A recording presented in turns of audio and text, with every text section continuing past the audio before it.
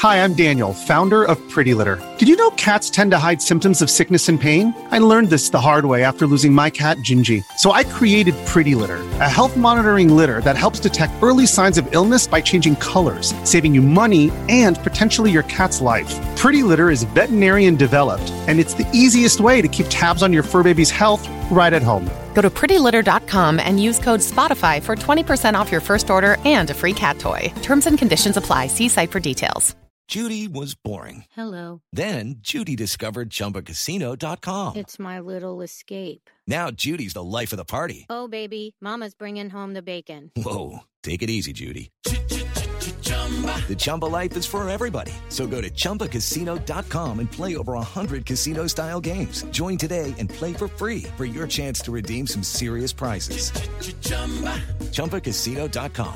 No purchase necessary. Void where prohibited by law. 18+ terms and conditions apply. See website for details.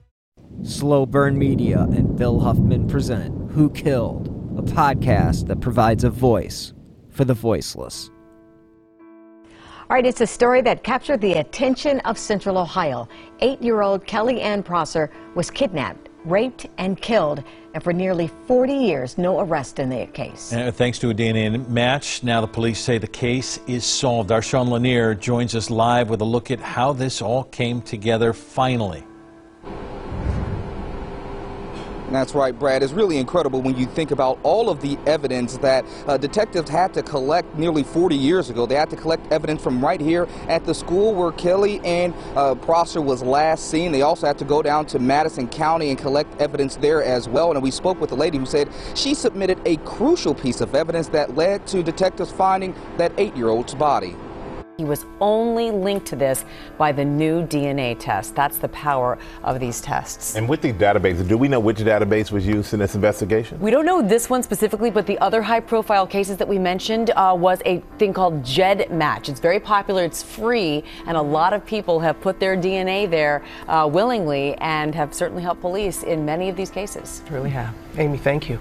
If you've ever submitted your DNA to a genealogy database in search of relatives or information about your ancestry, something you and I have both done, there is something you should know. In certain cases, your DNA profile may be accessed by law enforcement to help track down criminals. Looking for you in Columbus, Sean Lanier, NBC4. Last month, police in California arrested James Allen Neal in the 1973 murder of 11-year-old Linda Ann O'Keefe, matching his DNA to the crime scene.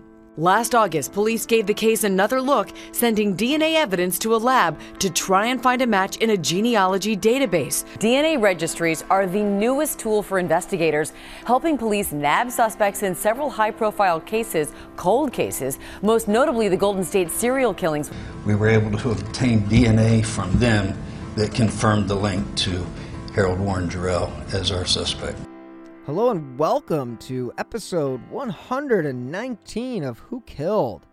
I'm your host, Bill Huffman, and this is a Slow Burn Media podcast. I went into this week's episode planning to focus on one specific case, but as I'm one to do, I ended up going down the rabbit hole of missing people from the northern Ohio region in the early 1980s. I came across this hole when I was perusing the Ohio Attorney General's website, because it was back in September of 2020 when the Ohio Attorney General's office created a cold case unit dedicated to investigate unsolved crimes within the state of Ohio. As you know, units such as these are absolutely essential to solving some of the most notorious crimes. And to have one that is statewide is obviously great for a lot of reasons, because there are cities big and small that have cold cases that they just can't crack or don't have the manpower to do so.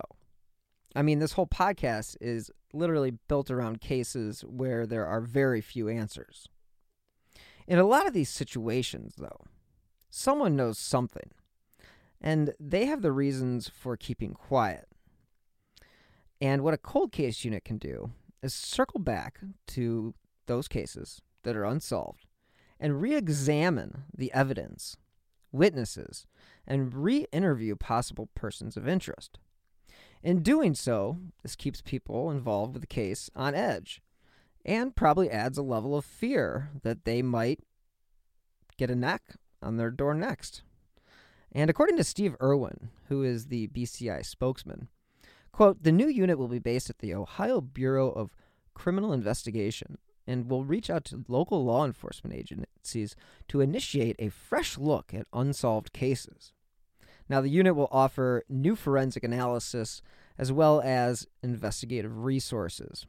Now, everyone who has ever kept a secret knows it's a lot easier to stay quiet when no one is asking any questions.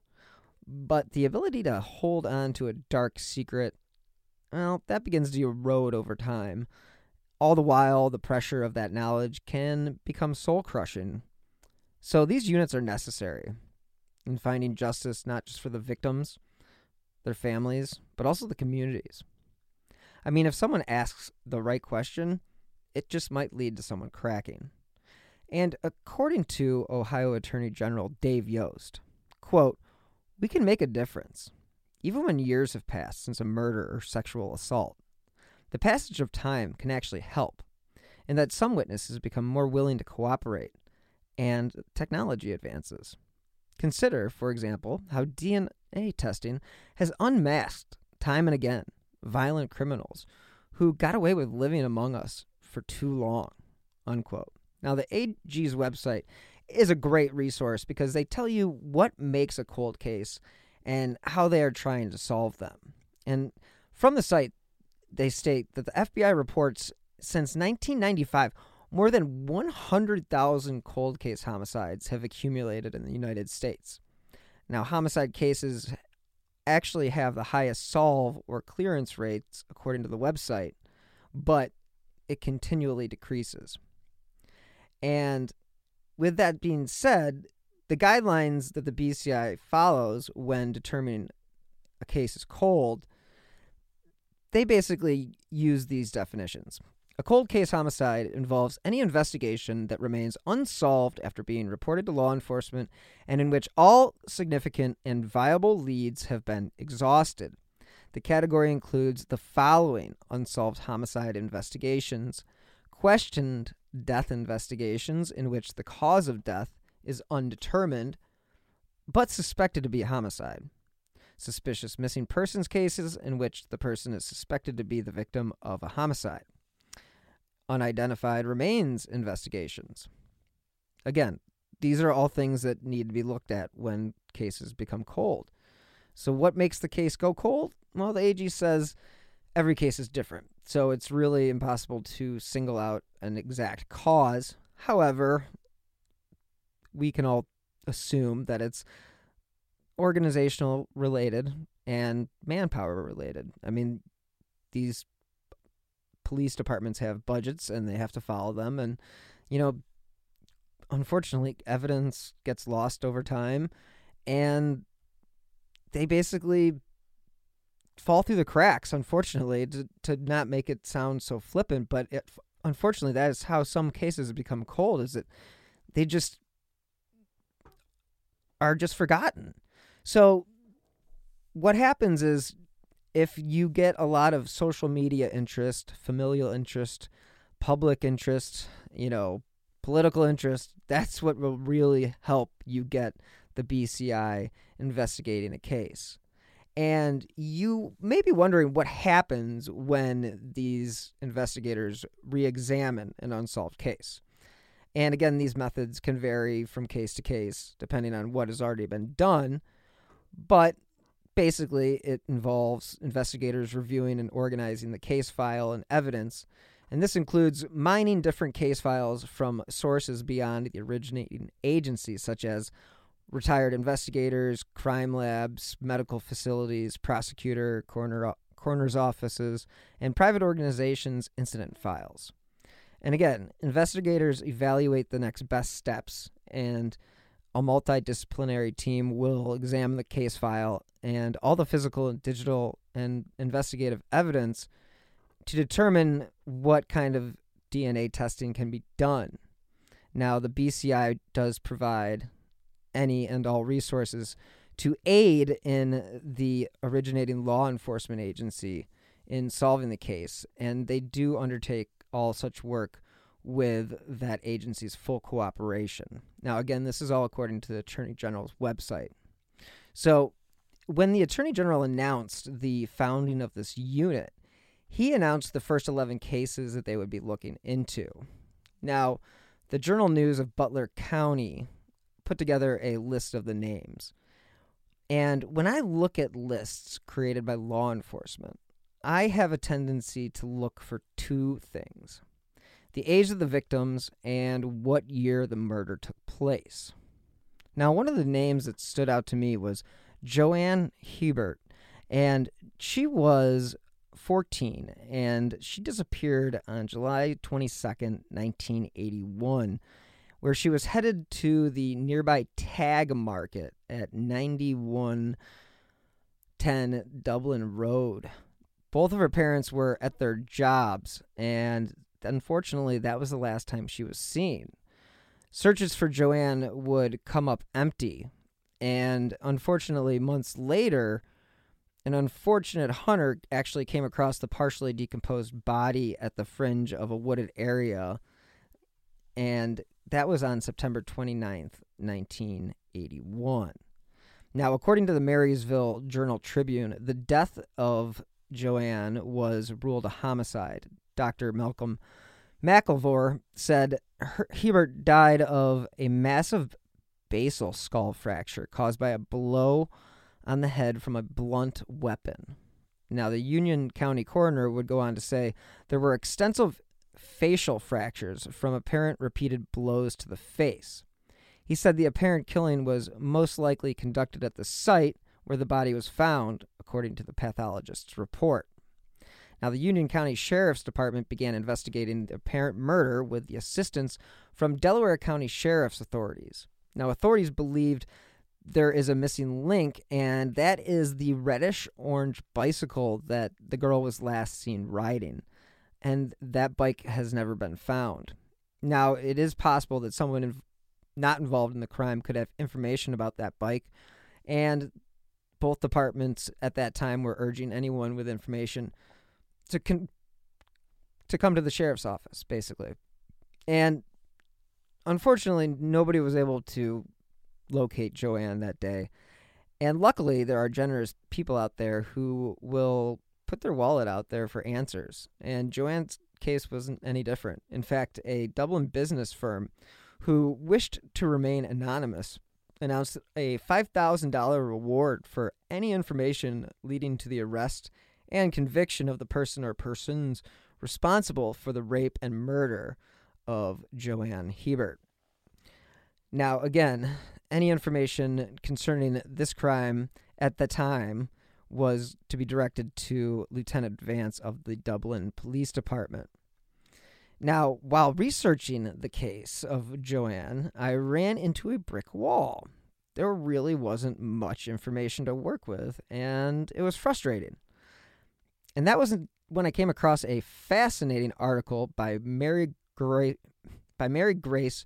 Potamani of the Akron Beacon Journal, and it's titled 9 Abducted in 2 Years Within 150 Miles. Now, this was 1982, so I was unaware of all these cases, but I think it's worth highlighting her work and the victims she focused on.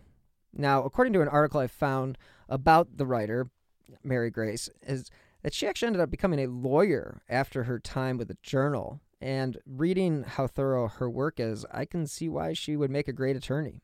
So kudos to a nice career. So anyway, back to what I was saying.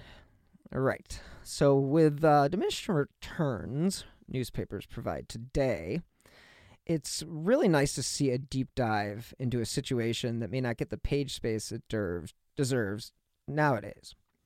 So I am going to take a dive into the article because it is a shining example of trying to connect the dots of cases that have become too complex to explain.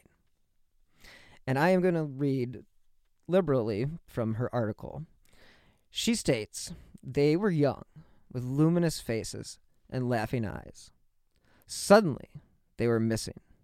Now 8, including Dawn Marie Hendershot of Massillon, are dead. The 9th has never been found. In the last 2 years, the 9 girls have disappeared or have been abducted from hometowns along a 150-mile trail from Cleveland to Columbus. Asenath Ducat, 8, was last seen on June 3rd, 1980, at a shopping center near her home in Upper Arlington, north of Columbus. Tiffany Papish, 8, was last seen on June 13th, 1980, standing in a checkout line at a grocery store near her Maple Heights home. Tammy Seals, 14, was last seen before dawn October 17th, 1980, and she was delivering newspapers in her West Side Cleveland neighborhood. And then there's Joanne's case, who was last seen on July 22nd, 1981. Then you have Demita Sullivan, 9, who was last seen on October 12th, 1981, walking near her Copley Road home on Akron's near West Side.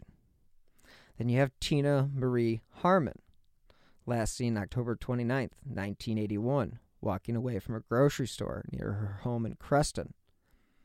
Krista Harrison, 11, last seen July 17th, 1982, being pulled into a van at a park 100 yards from her Marshallville home. Kelly Prosser, 8, last seen September 21st, 1982, walking near an elementary school in Plain City, north of Columbus. And then you have Dawn Marie Hendershot, 7, last seen September 29th, 1982, leaving Gorell Elementary School near her home in Massillon. All but Tiffany Papish have been found dead, shot, or strangled, or their skulls crushed, or their bodies hidden, too long to know for sure how they died. And with those deaths have come anguished questions. Who? Why? Can it happen again? To my child? Now, Mary Grace goes on to write that 3 men had been convicted in 2 of the slayings, but the verdicts have been thrown into doubt by claims of, quote, perjured testimony and evidence linking one of those slayings, that of Tina Marie Harmon, to the death of Krista Harrison.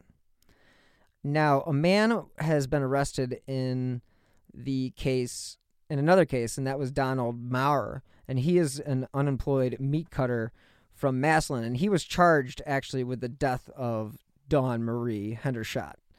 And there was a similarity in age, geography, cause of death, sexual assault. It was all really wild. He was basically her neighbor, and it's terrible. So what Mary Grace goes on to write is that what emerges, however, is a dark cloth of brutality, a cloth from which other killers of other young girls in other cities have been cut. While those killers may rape their victims, their goal is sadistic, not sexual satisfaction, according to Dr. Emmanuel Tenay, who is recognized as one of the top forensic psychiatrists in the country. Quote, we often view rape, whether a child or adult woman, as a means to an end, securing sexual gratification. For those people, sadistic activity is the goal of suffering imposed upon the parents as well as the victim. They need to hurt, often, because they were hurt as children, and they need to hurt again and again, Tenay said. And again, he goes on to say that something is terribly distorted in their character. They don't have a normally developed conscience. Feelings of remorse or guilt are unknown. Their conduct is perfectly acceptable to them. Now, again, this is pretty much standard profiling at this point. Now, it's 1981. Behavioral science is a new thing. And Dr. Richard Dobbins, who was the director of Akron's Emerge Counseling Center, agreed. And he said at the time, quote, whoever is doing this is very disturbed, but also very smart. He may very well understand the sociology of small towns where you don't have the fear syndrome working for children's survival, and you don't have police departments prepared to handle these cases. Now, such people are equally careful in choosing victims, Tenay said. Quote, there is some element, age group, gender, physical feature that makes a certain victim acceptable to them. Now, again, such people also tend to be enamored of the enormity of the crimes they commit. Quote, "Murder is abhorrent to begin with. That in itself might appeal," Tanay said. "But it is so abhorrent to our culture to do that to a child that becomes a pinnacle of deprivation." Mary Grace would go on to write that the psychological profiles had been drawn in several of the 9 disappearances, but it was only the Upper Arlington Police Department police detective Edward Tyne who would discuss specific profiles, saying Tanay's conclusions were consistent with that of the suspect in the murder of Asenath Ducat. Now, she was last seen by her friends on June 3rd, 1980 at a crosswalk 3 blocks from her school. She and her classmates had been kept late, apparently, as a bit of a punishment for some rowdy behavior that day. Now, she was reported missing by her parents at 4 p.m. The 11-block walk usually took about 20 minutes, and 40 had passed. So these were clearly parents who were on top of their child, and they were on top of this. And unfortunately, her fully clothed body was found 22 hours later in a small creek bed 1 block from her home. Now, according to Tyne, the girl's skull had been crushed with a large stone, and there was evidence of a sexual attack. Now, she had also been choked, but no suspect had been identified at that time. Let's hear from this week's sponsor, BetterHelp.com. As you guys know, 2020 was terrible, and things are still pretty terrible. But today I am happy to tell you about BetterHelp.com. Because if there's anything that's holding you back or interfering with your happiness, BetterHelp Online Counseling is there for you. You can connect with a professional counselor in a safe and private online environment. And it's really convenient because with the current state of the world, it really needs to be. So now you can get help on your own time and at your own pace. All you have to do is schedule secure video or phone sessions, and you can also chat and text with your therapist. BetterHelp really is there for you. They have over 3,000 U.S. licensed therapists across all 50 states. And if, for whatever reason, you aren't happy with your counselor, you can request a new one at any time. They even have apps for your smartphone or your computer, so you are never out of touch. So again, if you're suffering from anxiety or depression, anger, stress, relationship issues, heck, not getting good enough night's sleep, trauma, LGBT matters, they literally have a licensed professional counselor for you. And of course, everything you share is confidential. And the thing I like most is that this is actually an affordable option. And Who Killed listeners get 10% off their first month with the discount code WHO. So when I get started today, go to BetterHelp.com/WHO. All you have to do is fill out a questionnaire to help them assess your needs and get you matched with a counselor that you'll love. Again, for 10% off, go to BetterHelp.com/WHO. All right, we are back. And now you have the case of Joanne, which was the case that I had originally intended to cover this week. Now, she was last seen at 5 p.m. And now, again, I mentioned that she was going to the grocery store, but she was making a phone call from a booth outside that store.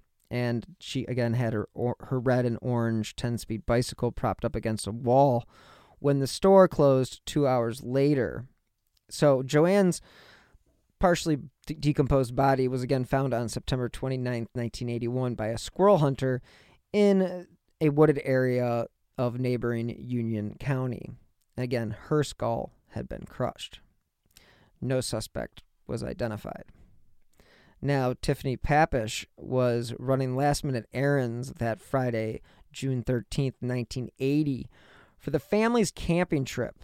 And according to Mary Grace, Tiffany offered to walk to the store for hamburger buns. And in the article, it was when she was in the checkout line that she stepped aside to let an elderly woman pay for her groceries. Tiffany then paid for her purchase, dropped the change in her bag, and went out the store. Unfortunately, she was never seen again.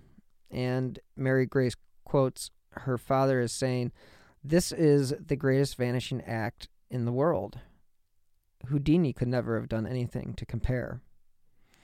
Now, a bulletin was circulated by Maple Heights police that described Tiffany as 4 feet tall, weighing 58 pounds, with brown hair cut in a shag style. Now, she wore blue shorts and a red t-shirt with the words, quote, "Let's face it, I'm cute." Unfortunately, her body has never been found.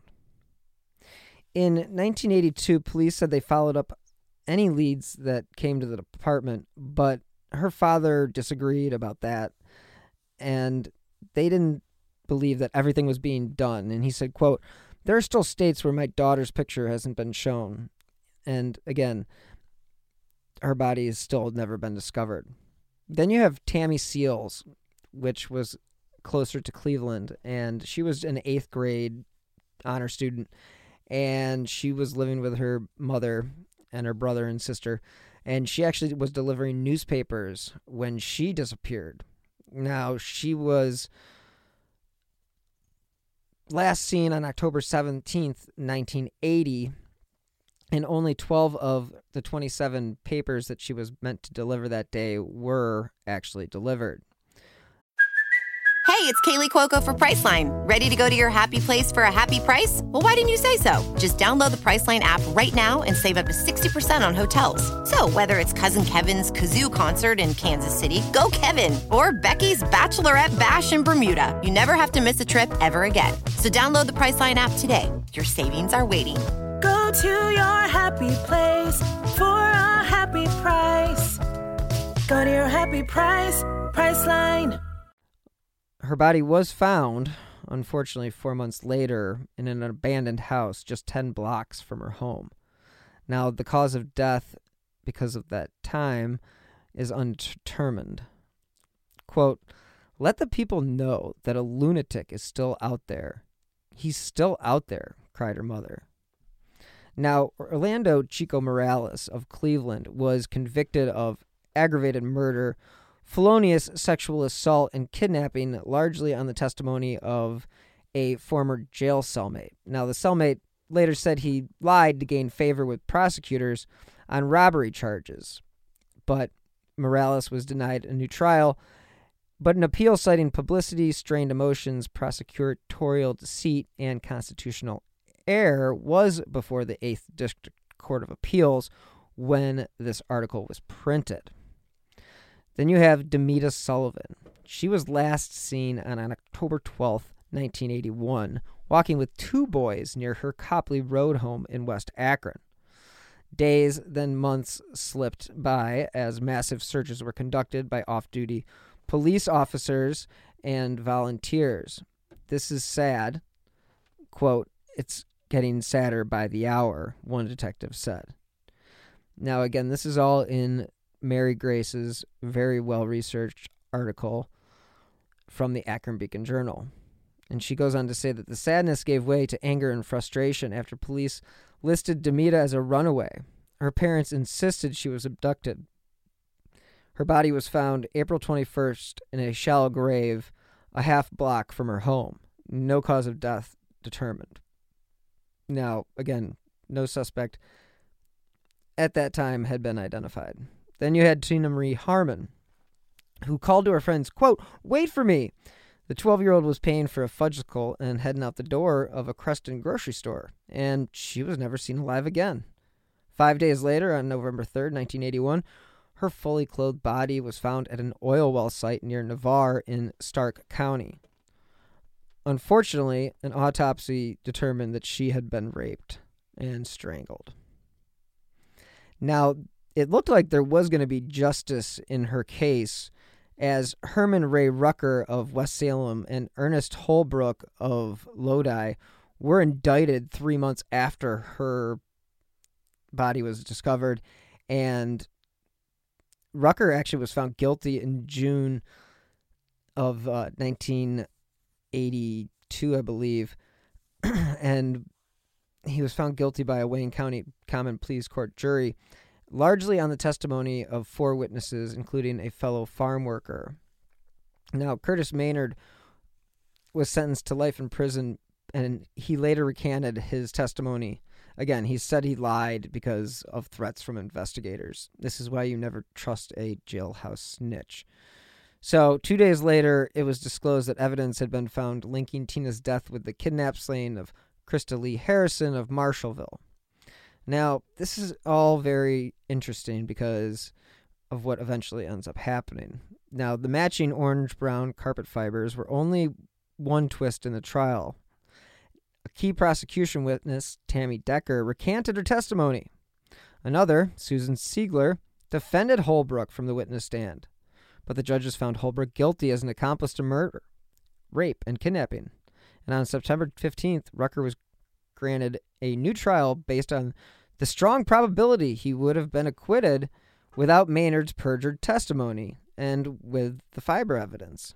Now, at that time, prosecutors did ask the 9th District Court of Appeals to uphold Rucker's convictions. Now, Holbrook also petitioned for a new trial, arguing that the judge's unannounced visit to a crime scene violated his right to be present at all phases of his trial. 3 months later, two white men, Ernest Holbrook Jr., age 19, and Herman Ray Rucker, age 26, were charged in Tina Harmon's rape and murder. Again, there was no physical evidence linking either man to the crime, and both men actually passed lie detector tests. Holbrook was at his sister's wedding the weekend of the abduction, but police were convinced that Holbrook and Rucker were the perpetrators based on the testimony of two witnesses. Again, we cannot emphasize this enough. Witnesses are great if they're telling the truth. But when they're not, they're a deterrent, and they screw up investigations. Holbrook's cousin, Curtis Maynard, and his acquaintance, Susan Siegler, claimed that after a night of drinking at the Siegler's house, Rucker had confessed to them that he and Holbrook had killed a little girl who had resisted their sexual advances. Now, according to the National Registry of Exonerations, Rucker was convicted and sentenced to life in prison on June 9, 1982. 2 months later, Holbrook was convicted and given a life sentence as well. Holbrook wept as he was led away from his wife and 1-month-old son. Now, Megan Barrett Cusino wrote on the National Registry of Exonerations website that it was soon after Holbrook and Rucker were convicted, the reliability of one of the two witnesses against them, Susan Siegler, was called into question when she was convicted of filing a false rape claim. Siegler was also discovered to have lied on her marriage license, claiming she had one prior husband who was deceased when she actually had 4 living ex-husbands. Great investigation, guys. The other witness against Holbrook and Rucker, Curtis Maynard, well, he was mentally impaired, and he recanted his testimony, claiming that he had been pressured by Stark County detectives who had used Maynard's probation for past felony convictions as leverage. Now, following Maynard's recantation, Rucker was granted a new trial, and he was acquitted by a jury on June 16, 1983. Holbrook sought a new trial, but his requests were repeatedly denied, and he unfortunately remained in prison. But luckily for Holbrook, it was in April of 1984 when Robert A. Buell, a former employee of the City of Akron Planning Department, was convicted of the abduction and killing of 11-year-old Krista Lee Harrison. This crime was very similar to the killing of Tina Harmon that had occurred in a neighboring town. And again, 6th grader Krista Lee was dragged into a dark-colored van, as I mentioned before, as she was playing on July 17th in a park across the street from her home. Her body was found 6 days later in an abandoned garage in rural Holmes County. She had been strangled. An autopsy found evidence of a sexual attack. The FBI and police in Wayne, Holmes, Ashland, and Stark counties pursued almost 600 leads in the case including reports of a man who had photographed Krista at softball games. Sketches of this abductor were mailed to 400 police departments across Ohio, with a description of the van that sped away from the park that day. Now, one of the things that was found was identical rust-colored carpet fibers of an uncommon type, and those were found on the bodies of both girls. So the manufacturer of the carpet actually confirmed that in the state of Ohio, they had only sold enough of that particular carpet for a few homes. And guess what? An identical carpet was found in Robert Buell's van.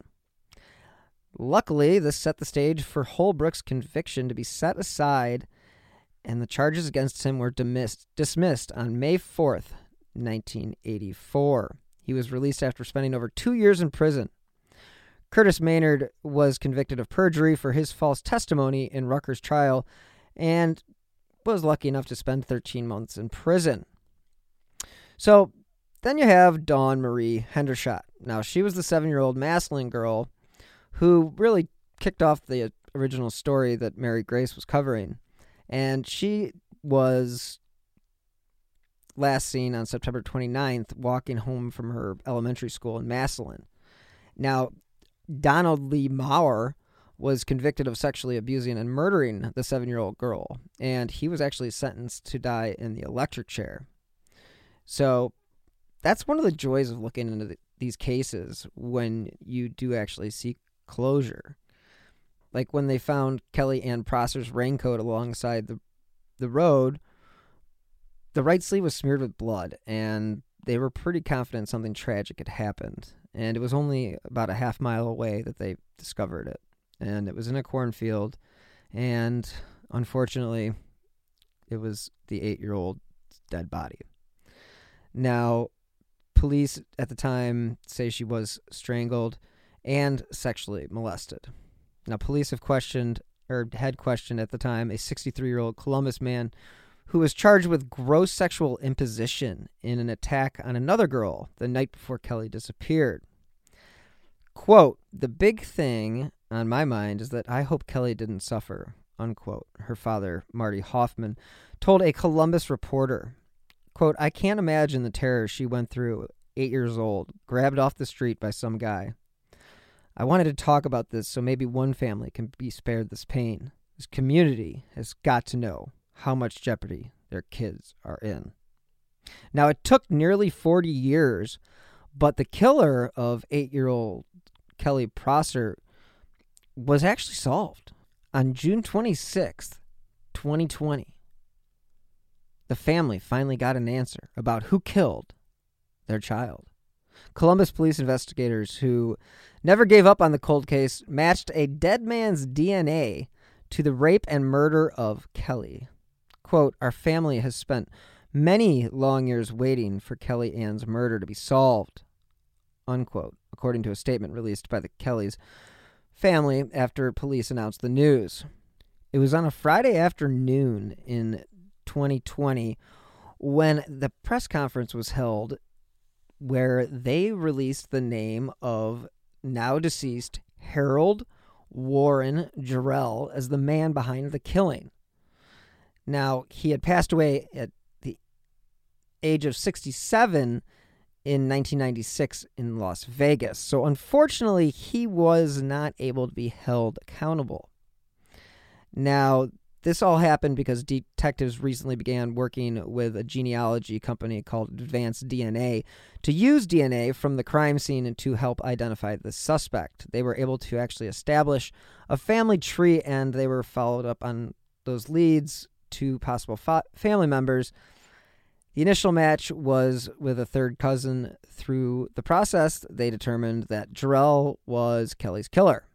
Now, Tammy Seal's killer is questionable because he repeatedly denied any involvement in the case. As stated before, Tammy was delivering newspapers when she disappeared in October of 1980. Her body was found in February the following year.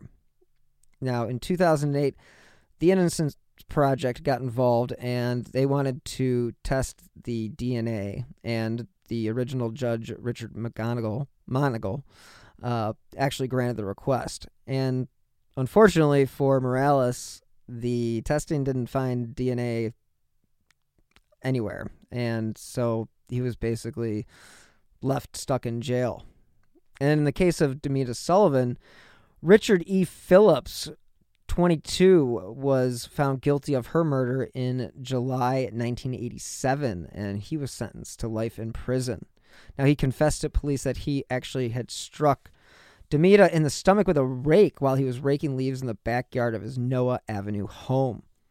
Phillips said Demita had persisted in annoying him over an incident that occurred earlier at her home, and then he said he dragged the body behind the neighbor's garage and covered her with leaves and debris. Now, that's bad enough, but Phillips then admitted to killing 16-year-old Christina Parrish of Akron on September 6, 1984. Her body was discovered April 13, 1987 in a grave about 80 feet from where Demita's body was found 5 years earlier. Again, this information comes from the Akron Beacon Journal. Unfortunately, there were some victims whose killers got away. Now, the scariest thing about this era was it was the heart of stranger danger. But yet these girls would just continually disappear. And clearly not every case is connected, but as you can see, some are. What you can also see is there's a lot of sick and deranged people who live in the state of Ohio, which is awesome. So glad I live here. But I do have to give kudos where they are due, and that begins with the Attorney General's office and Dave Yost for making cold cases such a priority, not only for the family, but for the communities. Now, again, Mary Grace Poitamani for her excellent work in 1982 for the Akron Beacon Journal. A lot of the information shared in this episode comes from her extensive article from October 3rd, 1982. Now, if you have any information about these unsolved cases, please reach out to your local police department or Crime Stoppers. This episode is a really good example of how focused the country was on protecting our children, but in the process, some still slipped through the cracks. So, again, thank you guys so much for tuning in to this week's episode. And thank you to BetterHelp.com for sponsoring this week's show. As you guys know, I drop new episodes of Who Killed every Friday, wherever you get your favorite podcasts. And as always, if you enjoy this podcast, you can help support the show by clicking on the link in the show notes. Or if you want to contribute via Venmo, you can use my username at Bill-Huffman-3.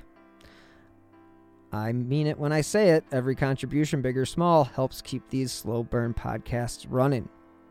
So you can help support the show also by leaving a 5-star review wherever it is that you listen to your favorite podcasts. Again, those 5 stars help keep the important cases that I cover, such as pretty much every case I talked about today, in the spotlight. And if you'd like to stay up to date on the cases that I have covered, as well as the new shows that I have coming down in the pipeline, please follow me on Twitter at BillHuffman3. Thank you guys again so much for listening to this week's episode of Who Killed. Until next time, be healthy and stay safe.